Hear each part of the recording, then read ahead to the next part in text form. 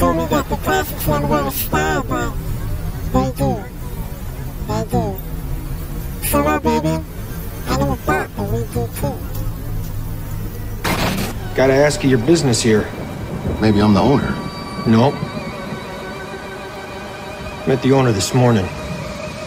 Is that right? Maybe tell us where he is. Make a few bucks. I was gonna ask you the same. Say, you wouldn't by any chance be Mike Milligan and the Kitchen Brothers, would you? You make us sound like a prog rock band. Ladies and gentlemen, introducing Mike Milligan and the Kitchen Brothers. Double whoops. Easy. Minnesota cop. You do know you're in North Dakota, right? Must have got lost on the way to the lake. So, where'd you say you saw old Skip? At your mother's house. I think went in the back door. I like him. I like you. Met another fellow from Minnesota yesterday. Big guy.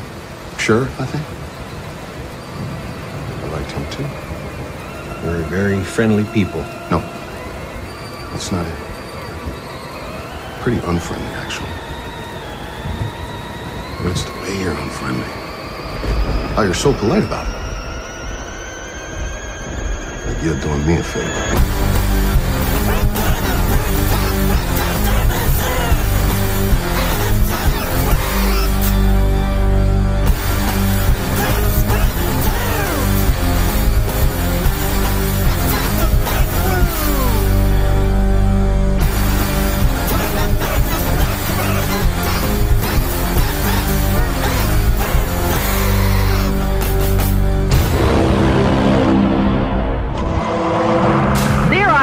Driving back with lunch from Hardee's for the boys at the shop.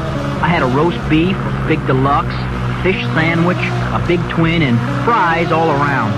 Now, I don't have to tell you what a temptation it is when the delicious aroma of those crisp, tasty Hardee's fries sitting there in the bag next to me on the seat, that aroma fills the cab of the truck. But I would have made it back without touching those fries if it hadn't been for that slow freight train. I just sat there counting cars and munching fries. 2 engines, 3 fries. 10 flat cars, 14 fries. 12 tank cars, 17 fries. 14 coal cars, 21 fries. 16 freight cars, 44 fries. 1 caboose, no more fries. Sorry, guys. Now what am I gonna do? You just make a quick 180 back for more, son. Hardee's fries. So crisp and tasty they seldom make it to the table. Welcome back to Humor and the Abject, you wage-thefting DSA conference-attending Screedlers. This is staff only. I'm just so fucking thankful that we're sponsored this week by Hardee's. Pioneers of the great American burger. Perhaps you've heard of their sister franchise, Carl's Jr. Altogether, their parent company, CKE Restaurants Holdings, Incorporated, operates 3,152 Hardee's outlets in 40 states and 10 foreign countries and 676 Carl's Jr. outlets, primarily in California. Pretty impressive numbers. Where is the lie? Episode 9 of the Humor and the Abject podcast is also sponsored by Season 2 of the prestige television series Fargo. I think you can watch it on Hulu. Season 3 just happened but was not as good. We're also sponsored by that thing where you have to pee really badly but are super comfortable in bed and weigh the options of just going back to sleep with a space bag full of pee inside your tummy to stay cozy versus tearing yourself from your enveloping mouse nest just to drain the aforementioned space bag. Where I grew up, we called that robbing Peter to pay Paul. I'd like to turn it over now to your host, Sean J. Patrick Carney. Where lies the strangling fruit that came from the hand of the sinner? I shall bring forth the seeds of the dead to share with the worms that gather in the darkness and surround the world with the power of their lives, while from the dim-lit halls of other places forms that never were and never could be writhe for the impatience of the few who never saw what could have been. Eat Jimmy John's.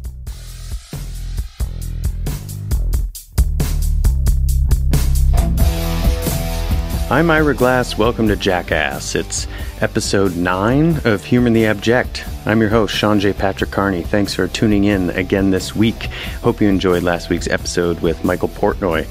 This week, I have 2 guests, and they happen to be collaborating on some music together. The first is Lorelei Ramirez, whom I've interviewed for the blog before. I'm sure you've seen her performing around town or any of the small press festivals where she's got her zines and her original drawings and things like that. I highly encourage you to buy some of those. I have some original Lorelei Ramirez art in my home. She's got dozens of bylines on Vice's Creators Project and Crack.com. She regularly puts out video work. It could be in a film festival, it could be in a gallery, it could be shown at a comedy show, all types of places. She's a really, wears a lot of hats kind of gal. She hosts Not Dead Yet, a monthly, and the next one's Sunday, August 13th at Come On Everybody in Brooklyn. We talk a little bit about that on this episode. Joining her is her collaborator on their musical project, Tynan DeLong. He's a comedian, actor, director, and a musician. He's originally from Oregon. I found out, I thought Portland, but no, it's Eugene. He's also the co-creator, director, editor, and co-writer of the very, very funny mockumentary series Jana and Shasta, which stars Anna Fabrega and Ryan Bennett, and videography from Max Rosen, who's also incredible. You should check out Max's videos. He did Lorelai's milkshake videos. He directed those with her. Tynan has appeared in the Netflix documentary series Mortified Nation. He's on the Chris Gethard Show sometimes, and he's a regular contributor to the special Without Brett Davis, which just recently celebrated its 100th episode. So congratulations to Brett and the whole family over there. Tynan's also been a featured performer at the Brooklyn Comedy Festival and the Bridgetown Comedy Festival in Portland. So without further ado, here's my conversation with Tynan DeLong and Lorelei Ramirez.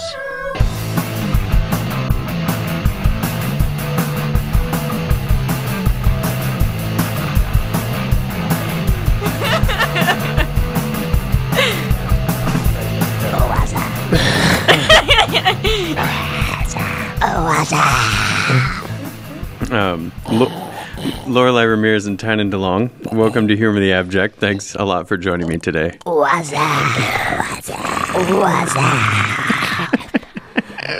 Thank you for having me. Thank you for having me as well. It's a pleasure. I can't do those voices. What's that? What are you talking about? I could try to do like a really little guy. Oh, yeah, that guy sounds small as hell. That's good. Get smaller. Why don't you get smaller? Get miniature. Get tiny. What's that? Ooh, Danny Sean, what's that? You You can't see it, but Sean is getting so small right now. Excuse me? Dude, could you not be so small? All right, well, this is Lorelei Ramirez, and I'm ready to talk. Hey, what's up? My name is Tynan DeLong. I'm from Mississippi, Oregon. What? Is that a real place? No. Combine 2 places, you caught me red-handed, dude. Well, there are a lot of cities in Portland that have names that are other names of other cities. There's, in Mississippi Oregon, yeah. Street in Portland. There's Portland, Oregon. There's like an Albany, I think. Springfield. Yeah. I'm from Portland. There's a Phoenix. You're not. She's from Portland. No, Yeah. you're not. Mm-hmm. You're from Miami. Yeah, Portland, Miami.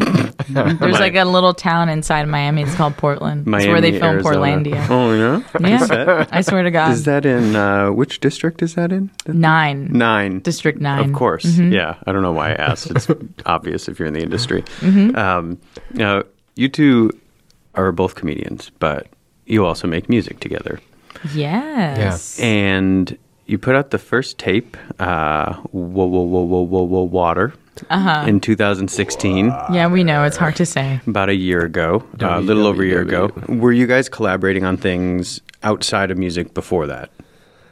Kind of? Yeah. Yeah. Like, I believe so. what came first?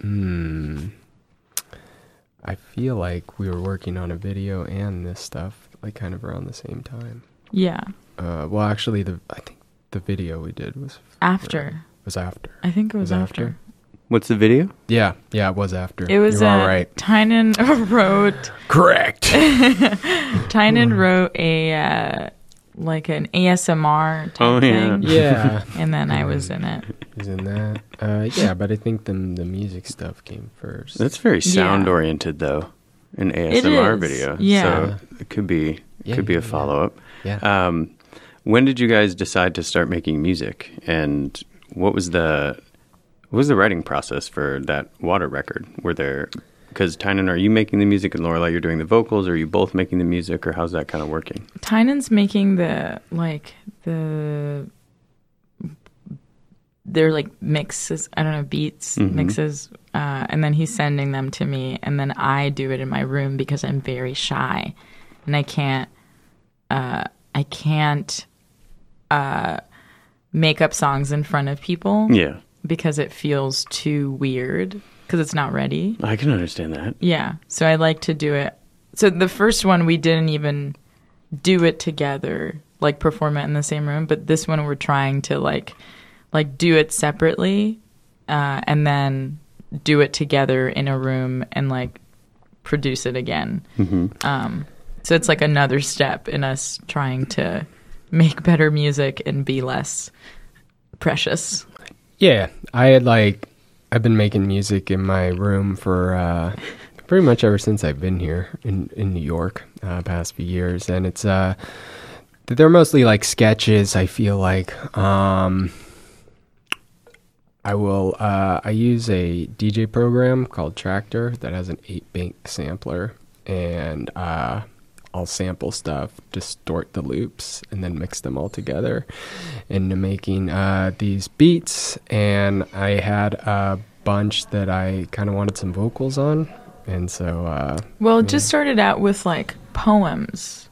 Like, I would just kind of read over some stuff. So the first tape we made is, like, more, like, talking almost. And then sometimes I would, like, try to, like, sing stuff a little bit more, but... I was like, oh, I shouldn't. And then Tynan was like, no, you should do more of it. Yeah. And so, yeah.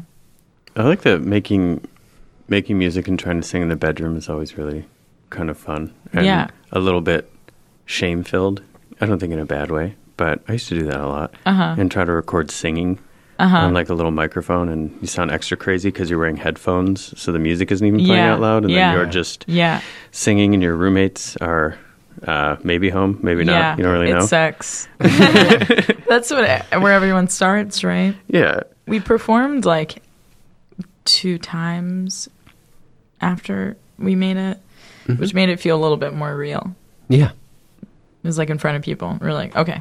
And one of them was like at a place where people like tapes. And they responded well.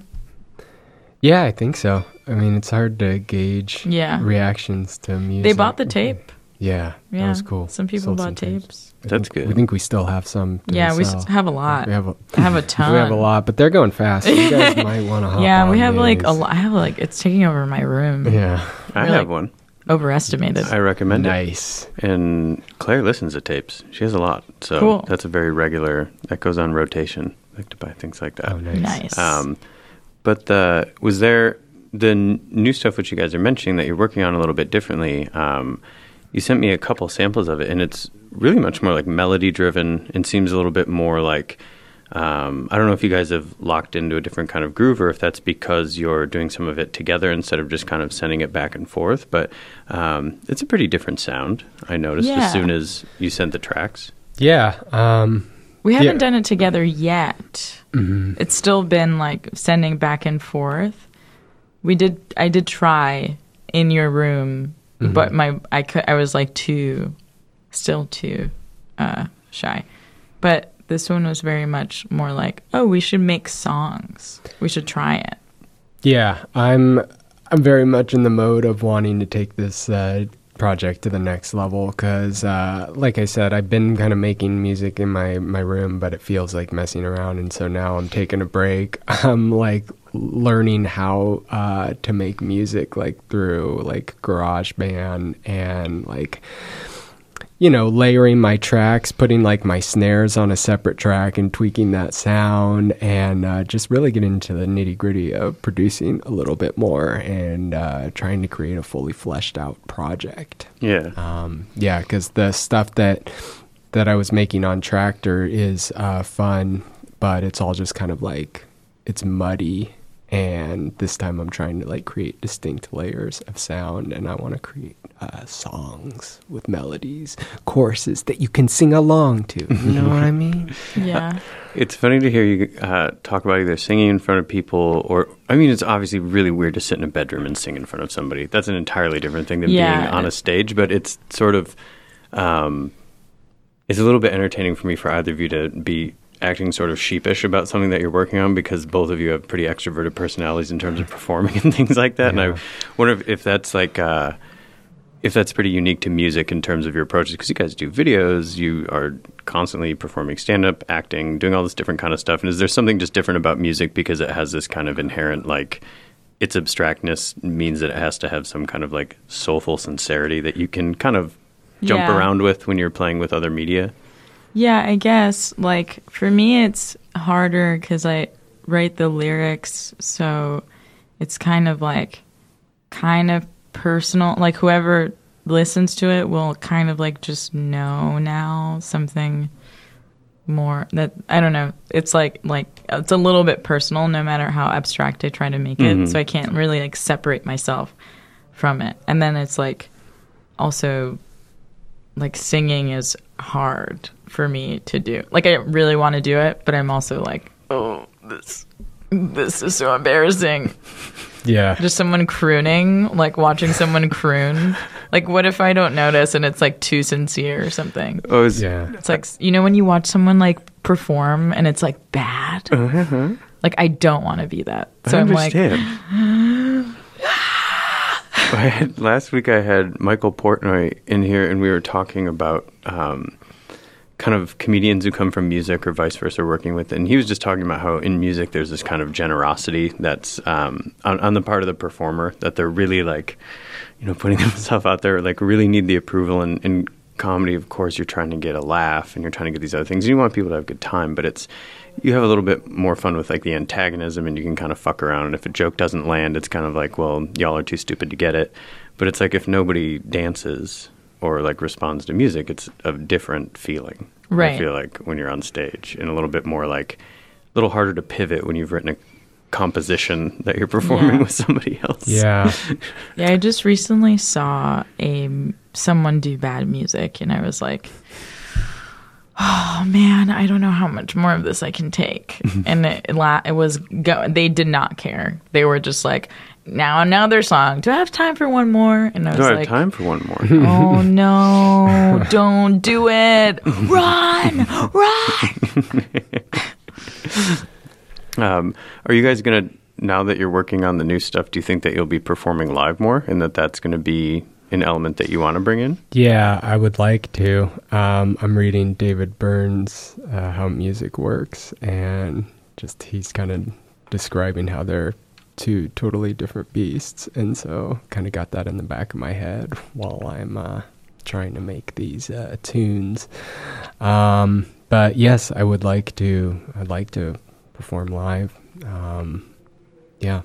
I think it's just about like getting the proper equipment to do so at this point. Because right now I make a lot of stuff just on my MacBook. Which is a big computer in my room that you can't really take anywhere. And so, yeah, I think it's just a matter of picking up the hardware at this point. Yeah, I don't have to worry about that stuff. So for me, it's more like just about getting over it and just doing it.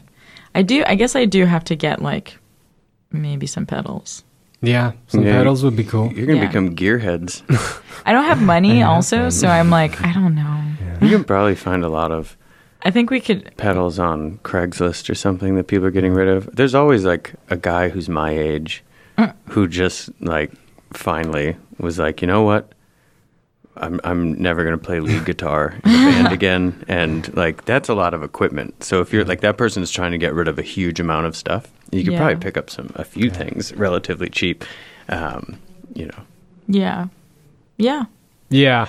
Performing live, like the couple times we did perform music live, like I was pretty nervous, and I was just sitting behind a computer, you know, and because it's just bringing something that you've spent so much time with in your bedroom, and in your bedroom it sounds like amazing. You're on top of the world, and then you actually get to the point where you're putting it out there in front of people in an actual environment, and then it's like, I hope they like it. There's a lot of other variables though too, because you could make something that sounds really good, and if the speakers aren't good at a place, that sucks. Which is really different than just going up with a microphone and just being, well, this mic sounds kind of tinny, but like what I'm doing is more or less the same. But well, why don't we take a quick break and listen to the track Nightmare that you guys sent me and you're letting me share with people. So and I just want to say demo. Yeah, we just want to say, look, wait. No. We just want to say demo, very rough. It will get better. Unmastered, made in our bedrooms, each separately. So please consider. Can't move, can't shake, nightmare. Can't move, can't shake, nightmare. Stuck on the bed, feeling things move all around me.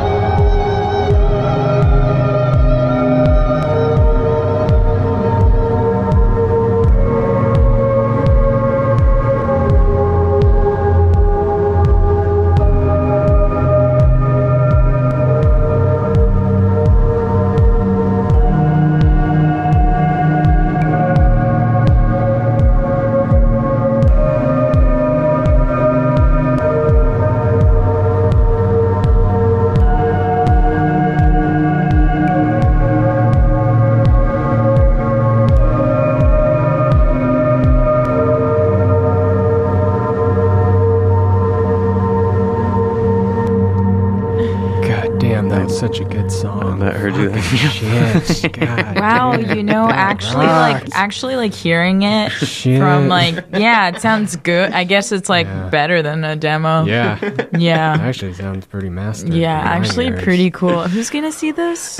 Ooh. Yeah. So I guess we're pretty much ready to like be booked. Someone get Jimmy Iovine on the phone. Oh yeah, the Dr. Dre guy. The Defiant one. The Defiant one? Is that his nickname? Well, that's the HBO miniseries about him and Dr. Dre. Oh, that's out really? right now. No.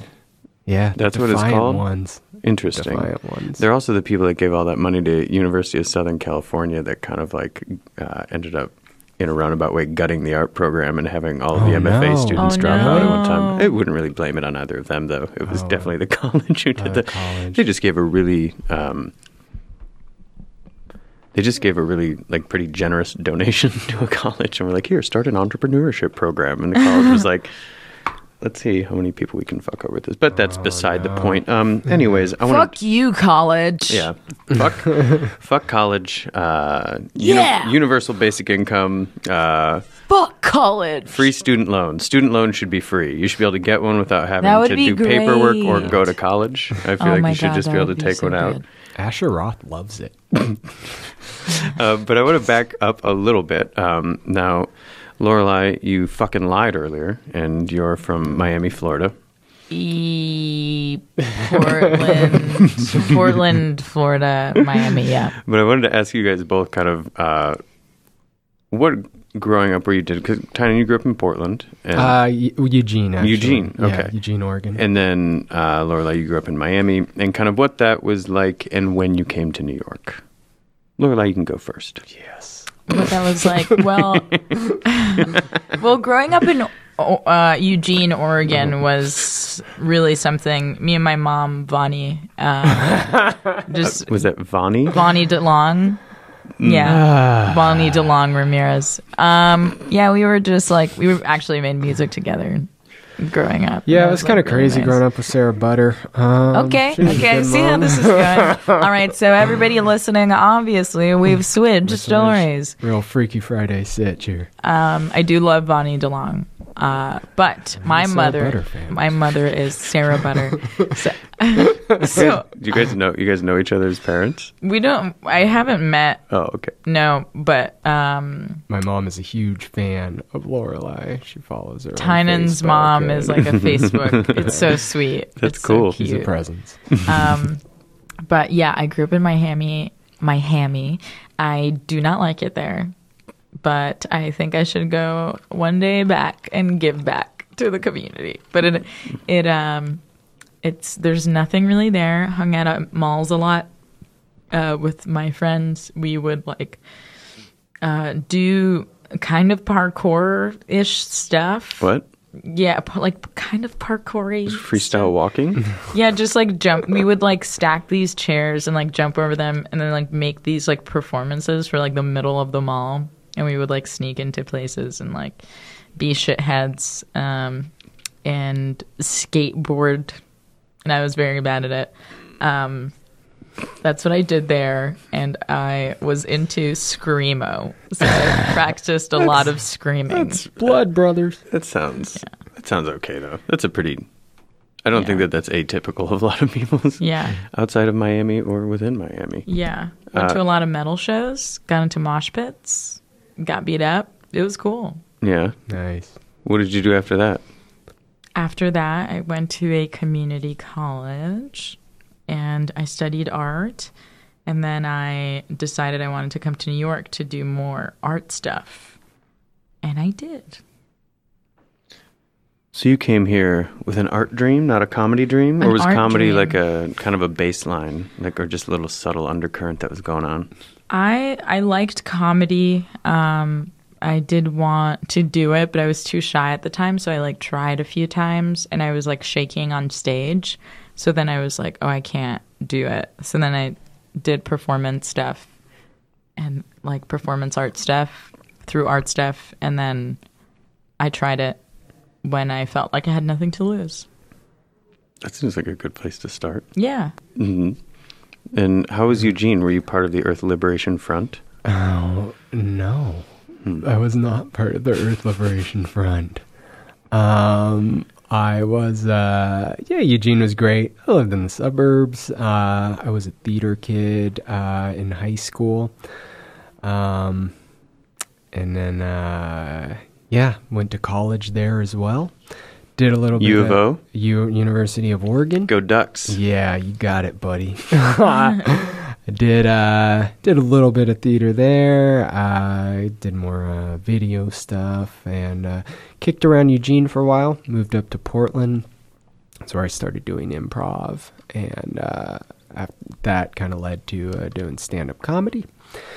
And kicked around there for a few years and decided I wanted to kind of take it to the next level. And so came out here to New York, and that was about in 2013. I've been here about 4 years. What year did you move here?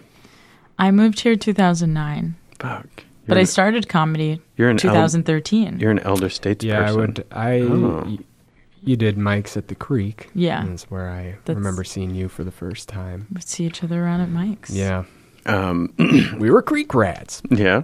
How long did it take for you all to kind of find the community of comedians and things like that you've been working with for the last few years?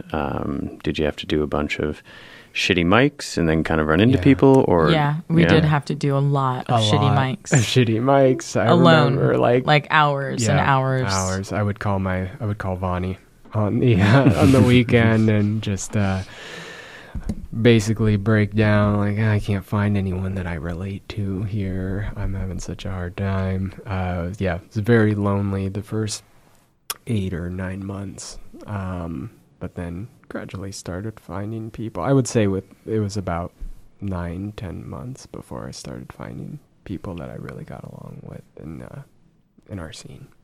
So you both just went alone and just signed up for things and gave it a try? Yeah, that's how you do it. Yeah. It's the only way to do it. It was good of like building some sort of like resilience to certain crowds and certain things and like finding your voice, whatever it is. Yeah. When people don't want to hear you, you know. But I think that, it's kind of wild because I feel like, God, that's not that long ago. And how kind of deep this sounds a little cheesy, but how deep the bonds are between all the people that are part of that now and all of the shows that you guys are putting on that I go to. It's pretty incredible. It seems like something that has been going on for years and years and years, even though obviously it hasn't. But, what sort of, I don't think that there was some conspiratorial thing, but what happened that moved you? And I'm sure you both have different things for it, but what kind of brought you into a different type of community that made you start to feel like, oh, I'm not going to just go to things, I'm going to produce the things, I'm going to put things on, or I'm going to start making the videos and start putting on the nights and things like that? Because that's a pretty big shift from just feeling like, oh, I have to fit within an architecture, to just being like, I'll just build something over here. Yeah. I was kind of putting shows together in Miami, like when I was in the art scene there, because there was nothing. Like visual art shows and stuff? Yeah. So I would put together like shows that had like artists and then like musicians and poets and stuff, like just independently. So I've always been like I have to make something that people can go to person. So then when I started doing this, I would go to this mic and this guy got tired of it and he gave it to me.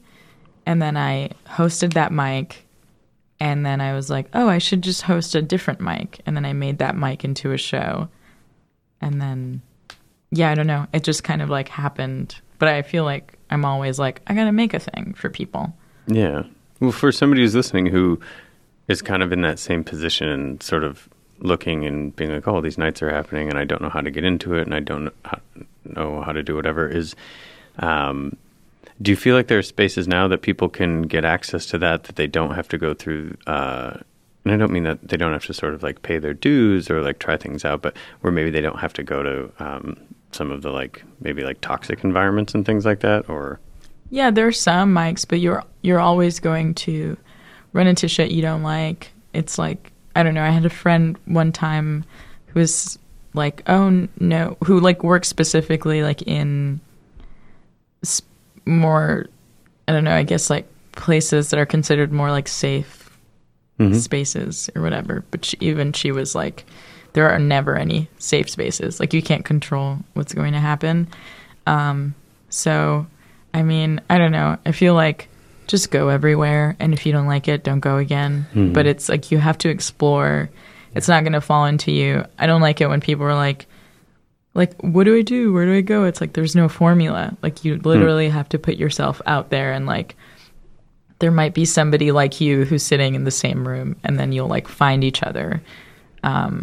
There are some like fine places to go. Yeah, I'm glad I had to go to all of those mics in the beginning, because I wouldn't have found everyone if I hadn't have gone to all of those. So, I mean, it served a purpose, all of that stuff. So, yeah, I would just echo, just explore. And yeah, because we also don't know right now like what the mics are that people are going to. Colin hosts Late Mic on Mondays. What people go to, you can try out everything, but even then, sometimes someone is weird. You know? Yeah, I would also add, you know, when you find the people that you really connect with and form those friendships and those bonds, I think that gives you the confidence to start producing and making stuff on your own on a bigger scale. Because it wasn't until like I met these folks that I was like, oh, I can make my own videos again. I want to make a lot of videos. And yeah, it was through those friendships, you know, specifically like my friendships with Colin, you know, that I felt like the confidence of like, oh, okay, I'm going to start making videos now. But yeah. That's pretty cool. I think that that's pretty parallel to a thing that people, and it sounds like you were doing already in art in Miami, basically based on a lack of things, but it's something that people kind of come to in New York after a certain amount of time, where they come, they kind of have this like, I have to go through this specific process and do this thing. And then once you kind of get through a couple of those doors, and then it's kind of up to you. You're just sort of left there. You have to be like, now I have to build, I have to create a gallery, or I have to create like a roaming series, or I have to start curating shows, or I have to start doing these types of things. And I think there's a lot of parallels between that world and comedy. Comedy just seems like a lot more fun for the most part. Also, everyone doesn't have to produce a show too. I feel like some people also maybe feel pressure that you have to like host, or I don't know, do something in that vein to like get in somehow. And it's like, chill. I don't know. Just do what you want to do, and don't feel pressure to act like, I don't know, to like do what everyone else is doing. I would say. Yeah. Be nice. Yeah, I would just, you know, like a lot of comics will spend a lot of their time seething, like, why am I not booked on this, or why can't I get on this? And I would say if you're feeling like that, then just make something of your own. Yeah. Just create your own opportunity. Because then somebody might just ask you. Yeah. Yeah. Just make good work. It could be very funny online. Yeah, could be funny online. Some people are only funny online. And super boring in person. Dilbert's only funny online. Dilbert. And you see him at a mic, and it's like, What is the creator's name? Is it Scott Adams? Yeah. He's very, I don't know if he's alt-right, but he's pretty right. Something alt-right. Yeah. I think he has a pool shaped like Dilbert. I heard. Or that, he had spent a lot of money to kit his house out with a lot of different Dilbert things. Wow. And it's kind of his crowning achievement. And now he's a political commentator, I suppose. Yeah. That's a good way to put it. Yeah, there you go. Make a comic. Get into politics. Easy formula. Yeah. It's a pretty simple way, yeah. Well, do you guys want to talk a little bit, both of you individually, about video work and how you are approaching that kind of medium versus a stage, and writing and putting them together? And because, to be frank, a lot of the stuff is pretty slick, and I don't know if that's, and I mean production-wise and things, and that might be the kind of just the availability of tools and things like that, or were a bunch of really, really raw things made? Or do you just work with the right people? Because I know you work with Max a lot, and then Tynan, you're helping people put things together. But how do you sort of navigate creating video when I'm assuming people aren't giving you a big budget all the time? No. Yeah, you just have to shoot with the resources available to you. And yeah, I mean, I'm always thinking of ideas within the constraints of what I can afford and what's available to me. Fortunately, you know, I'm friends with a lot of talented people, and that obviously helps tremendously in terms of making a great video. So it doesn't really matter if you have an elaborate set. You got funny people in there doing really funny characters. But yeah, I mean, I just like basically started out doing like sketch videos when I got here, and then those gradually turned into like longer form, like pilot presentation things, and now I'm thinking about like short films and yeah, some longer pieces. Yeah, I try to do something every weekend in terms of like video stuff, whether it's like shooting, writing, or editing something.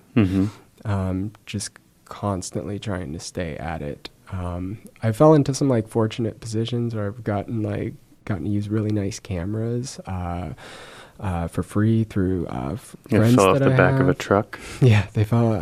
They fell. Yeah. So yeah, I mean, yeah, you start hanging out with people, and you can find some cool resources that way. But yeah, it's just kind of being persistent about it. And I'm usually like wearing all of the hats, just like begging people to like hold a boom pole for the shoot. Yeah, I feel like sometimes the limitations can help the video.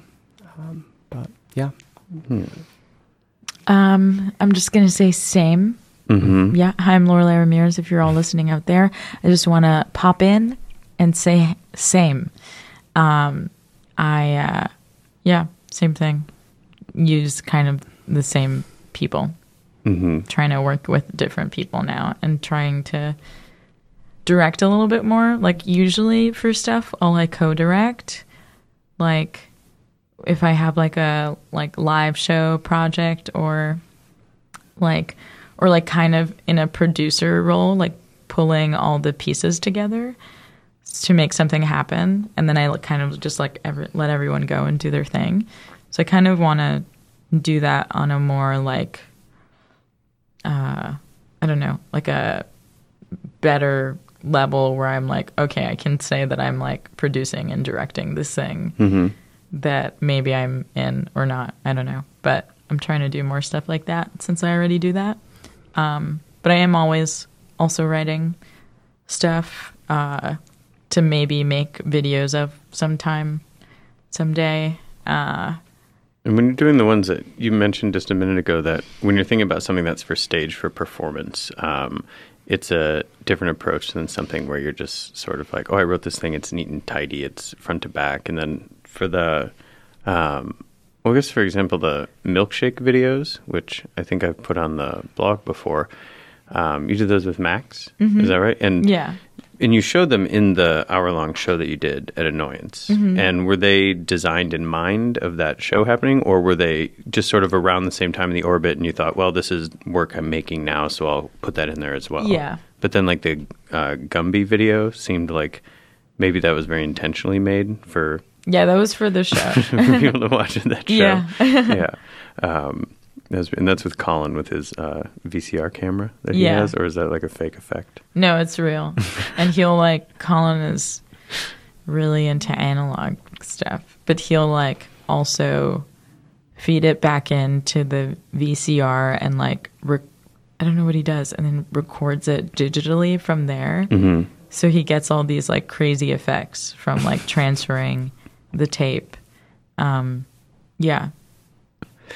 And Tynan, what about, so Jan and Shasta is, well, your project with other people's, but will you talk a little bit about how that came to be? Because my understanding is that it kind of came out of Anna and Ryan were doing something else with you, and just the characters were too funny, and you had to create something else with them. Yeah, that's pretty much it. I was making a video about an artist, a very serious artist who made memes, and I had Ryan and Anna play two characters who were obsessed with his memes. They only had 2 lines in the script. We filmed them for about 20 minutes or something because they just kept like riffing. It was super funny. And I cut up like a little 3-minute reel of them riffing, and I was like, oh, these characters are great.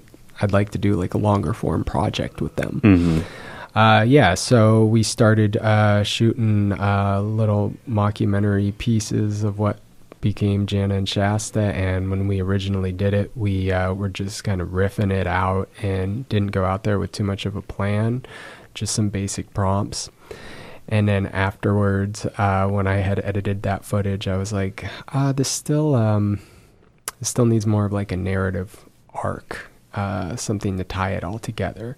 So that was a really great lesson in how to give your project shape, and a lesson in like writing, and like just a lesson in like what you need to do in order to prepare before you go out for a shoot, and what are the elements that make a compelling story for a video. So then we went out and shot another day, and with those 2 days of shooting, compiled the first little pilot episode of Jana and Shasta, and then we made about 6 episodes. And then once we were done with all of those episodes, we went back and looked at the first episode, and we were like, man, we can do it so much better now. And so we did. So we went out and then created like a full 10-minute pilot version, which was in the New York Television Festival, and won a development deal with CISO. So, cool. Yeah, it's a nice little story. It is a nice little story. Yeah. We're going to take a quick break again, and we're going to listen to the track Stay by Lorelei Ramirez and Tynan DeLong. Nice. Be right back. Nice. Good. And also a demo. Yeah, also a demo. Just letting you know, very rough. Very rough. Very in my room. Sandpaper. Just did it in my room. That's right. We'll be right back.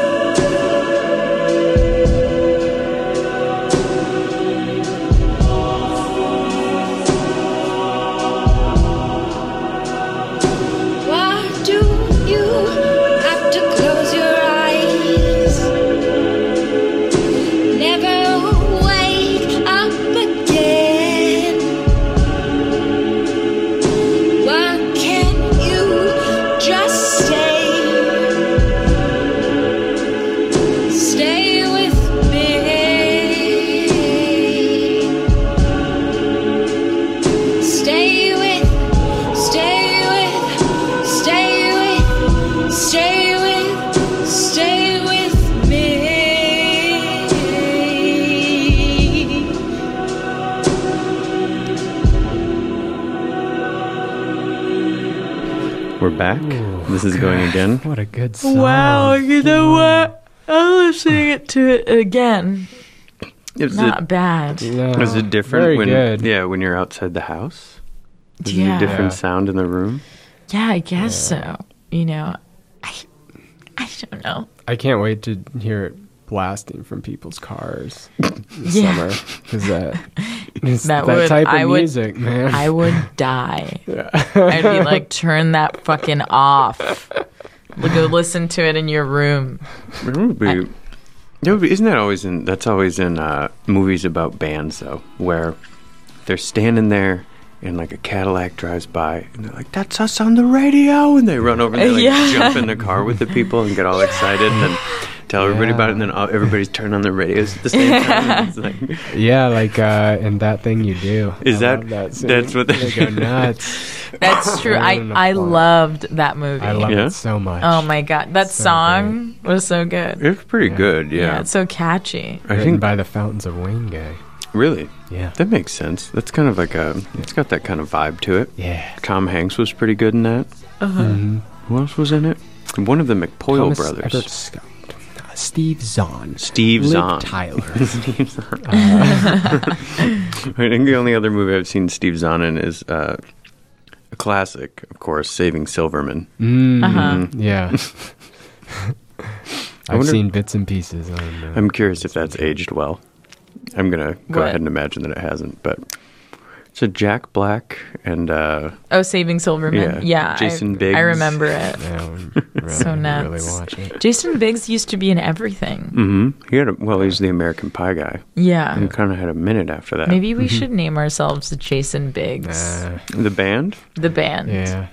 I'm going to think about that. Yeah, I think that's our new name. Yeah, Just put for it on those the of you back listening burner. out there, that's our new name. That's not our new name.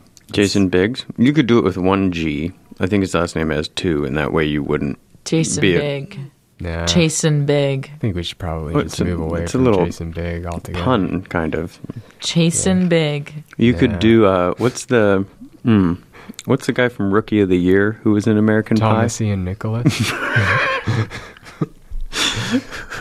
I feel like Tynan's going to know every actor that I mentioned. Just that from a I don't. specific time period. That's it. That I one, really don't. I can't attach people's names to faces if I don't know them. So I don't know. The whole time you've been talking, I have not known what's been going on. You said you knew who Jason Biggs was, though. I do know Jason Biggs. He's a standout performer to me.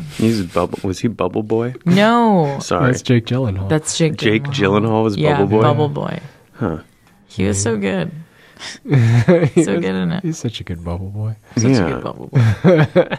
Oh, man. Did you see the pictures? I didn't know that Kirsten Dunst had dated Jake Gyllenhaal for a period of time. Yeah. Yeah, I knew that. People were putting some pics up, some throwback pics of them eating a meal yeah. together. Uh-huh. And the pictures were just weird. I saw I it was was like where pretty- she's eating the leaves, and he's like, "What's up?" It's pretty exciting, though. Yeah. What do you guys have? What do you have coming up? I heard a little bird told me, Tynan, that you might have a new thing that's showing at the Brooklyn Comedy Festival. Yeah. Yeah. Yeah. You want to unpack that? Sure, I'll unpack it. Yeah, I made a couple shorts with Eliza Hurwitz. It's called The Best Day of My Life. Follows her dreams of becoming an ENT while she works at a doll store. And yeah, one of those will be playing at the Brooklyn Comedy Festival. Video screenings at Nighthawk Cinema later this month. Can't remember the dates, but I believe it's in the 20s of August. hell at yeah, some point. yeah, I it's think, definitely right? in the 20s. Yeah. But yeah, you can go online, Google that. I'm sure you can find it. This is gonna be a very fun little brunch screening. A brunch screening. Yeah. Will there be there? Oh, There will no. be brunch. No. Will there be Oh, brunch? man. Did you There want to say will that? be brunch. I'll say it, dude. There will I'm be- not afraid. I said it and I Yeah. realized I was saying it in the wrong order, and I was mad at myself. There will be There brunch. will be brunch. Wait, is it like? Because you can get food there, Yeah. but it's not. You're not making brunch. No, for I the- am. Oh, I'm making the brunch for everyone. It's part of the deal about getting to put it in the festival. I have to make brunch for everyone. Yeah, you have to work. I hope you like hash browns. It's the only thing I can make. So yeah, well, it'll be fun. We're very excited to show that to everyone. Yeah, You can check those out. That'll on be my the- Vimeo. There's lots of good videos that Lorelai and I have recently done a video. Oh yeah, what's It's that? on my Vimeo. It's a faithful recreation of the film The Matrix. Oh yeah, The So, yeah, you Matrix. can check that out. Pretty good. Yeah, it's pretty darn good. Just the two of you? The other? No, there's Yes, other Anthony Overbeck, Colin people. Burgess, Me. Four? Lorelai. Yeah. Tynan DeLong. Sort of like a Waiting for Godot. Yes. Minimal. Yeah, it's very minimal. Like stripped very down. Minimal. It is very stripped down. Is it the whole trilogy or No. just the No. Matrix 1? It's just Matrix 1. Just Because Matrix 1. in it, we talk about doing Reloaded next. Mm-hmm. And we all kind of shot it. Yeah. And we used a High 8 camera that I purchased on eBay later last year. So yeah, it's a fun one. And yeah, Colin, Joe, and I just put out a video called Casino Guys. All these videos are on our Vimeo channels. We want to direct people to the Vimeo. We don't like the resolution quality on YouTube. Yeah, Vimeo's way better. Yeah, Vimeo looks... That's how you know someone is an artist or a filmmaker. That's what I always say. Vimeo. If it's on there. So it's vimeo.com/ Tynan DeLong. Nice. It's very easy. I like it when people's are just a string of numbers. Oh, but they're God. still very It might be serious. a I string of hate numbers. that. I hate it so much. And Laura, your next Not Dead Yet is it on the 13th? Yeah. This will come out before that. Because, of course, today is Monday, August 6th. You pulling a prank on me, man? I think I'm trying to do the math of when I put it out versus when I record it. Right. Okay. Tyner's looking I on see his what's phone. going Is on. Monday, August 6th? It's the 7th. Fuck. Well, I technically, actually, you know what? That's pretty prescient because I actually put them out on Sunday night. But I always say they come out on Sunday morning because then, you know, or Monday morning rather, because then they're there for you if you want to listen on your way to work. Yeah. But then I don't really have to, like, I can just put it out whenever I get it done on Sunday, which is fine. But can you tell the listeners a little bit about Not Dead Yet? Because it's not your average comedy show. Yeah. Not Dead Yet is a show that I, Lorelai Ramirez, host. It is inspired by my fear of death. I invite everyone to come celebrate being alive, as in, you know, not being dead yet. It's a comedy variety show, so there are videos, there are people reading poetry, there are comedians, there's a big band at the end, and there's me doing really dumb stuff in between. Yeah, so it's kind of like an everything show, but in a way to make you feel good when you leave. Yeah. Who's performing on this one that's coming up? This one will have Dylan Marin, Shalewa Sharp, Pasek and Platt, Anna Bojicevic. Doing poetry? She's doing poetry. Cool. Then we have Mike Kaplan and Claire O'Kane, and closing out the show will be Maybird. And then we have videos from my friends, Edie and Eliza, Colin Burgess, and then someone new to me, Kair Wang, who does really cool animation stuff. Cool. Yeah. How do you get in? Are you reaching out to people whose stuff you've seen online? Or I know some of those people are friends of yours that you perform with, obviously, a lot. But when it's somebody new who's done something, are you seeing what they're doing and kind of just being like, hey, I run this thing. Can I show your work? Sometimes I just make a post and have people reach out to me. So I wade through a lot of stuff and then decide what fits in the show and what doesn't. So you're sort of a curator. Kind of a curator, kind of a little curator, little curator over here. That's pretty cool. I like that. But yeah, I think the concept of the night's pretty fun too, and it does have, but it has. I think the point that you said that you leave feeling good, because there are some parts, there's some peaks and valleys. I mean, there's some pretty serious stuff sometimes. Like when it was probably 2 ago, but when Sam Sachs was reading, that was like a really intense poetry reading, and it was in the middle of this thing, but there was something about the audience or the environment or the people that it made sense that somebody that, well, I guess you went up afterwards because you're hosting, but you go up and you're kind of cracking some jokes and things like that, but it doesn't feel like this weird disrespectful kind of, it's just like there's space for all this stuff to happen simultaneously, which is... it's a variety show. It's just a place, I think it's mostly to showcase really good artists that work in every medium, and then majority of it being comedy oriented, but not everything is, which I think is fun. which is what I like to watch. So it's mostly it's kind of for me, but I'm hoping everyone else likes it too. It's like an excuse to have a get together and invite a bunch of huge people that you want get-together. to bunch of people that you want to see perform, and then be like, why don't we all hang out? Yeah. Now that it's so it used to be at Starbarb. Now that it's at Come On Everybody, it's a lot way better, like a bigger show than like what I wanted it to be, because I just wanted it to be kind of equal to these like bigger comedy shows that showcase like, I don't know, sometimes not that great people and kind of have something that's a more substance, where there are different like voices and like just like, I don't know, new things that people can like learn and respect and stuff. So yeah, come out. And what's the donation? The fee? It's $5 in advance or tickets up now. That's great. That's like a Fugazi show. Yeah, and it's $7 at the door. That's not. It's probably if you buy it beforehand, it probably actually costs more than $7 because you're buying it online, and then they're going to charge you some other fees. Oh, I don't know. I didn't purchase it. Lorelai online. hides a lot of fees. Yeah, I do not hide a lot of where those are fees. going. Hidden fees. I Like, don't. whoa, what's that fee? I will not hide your fee.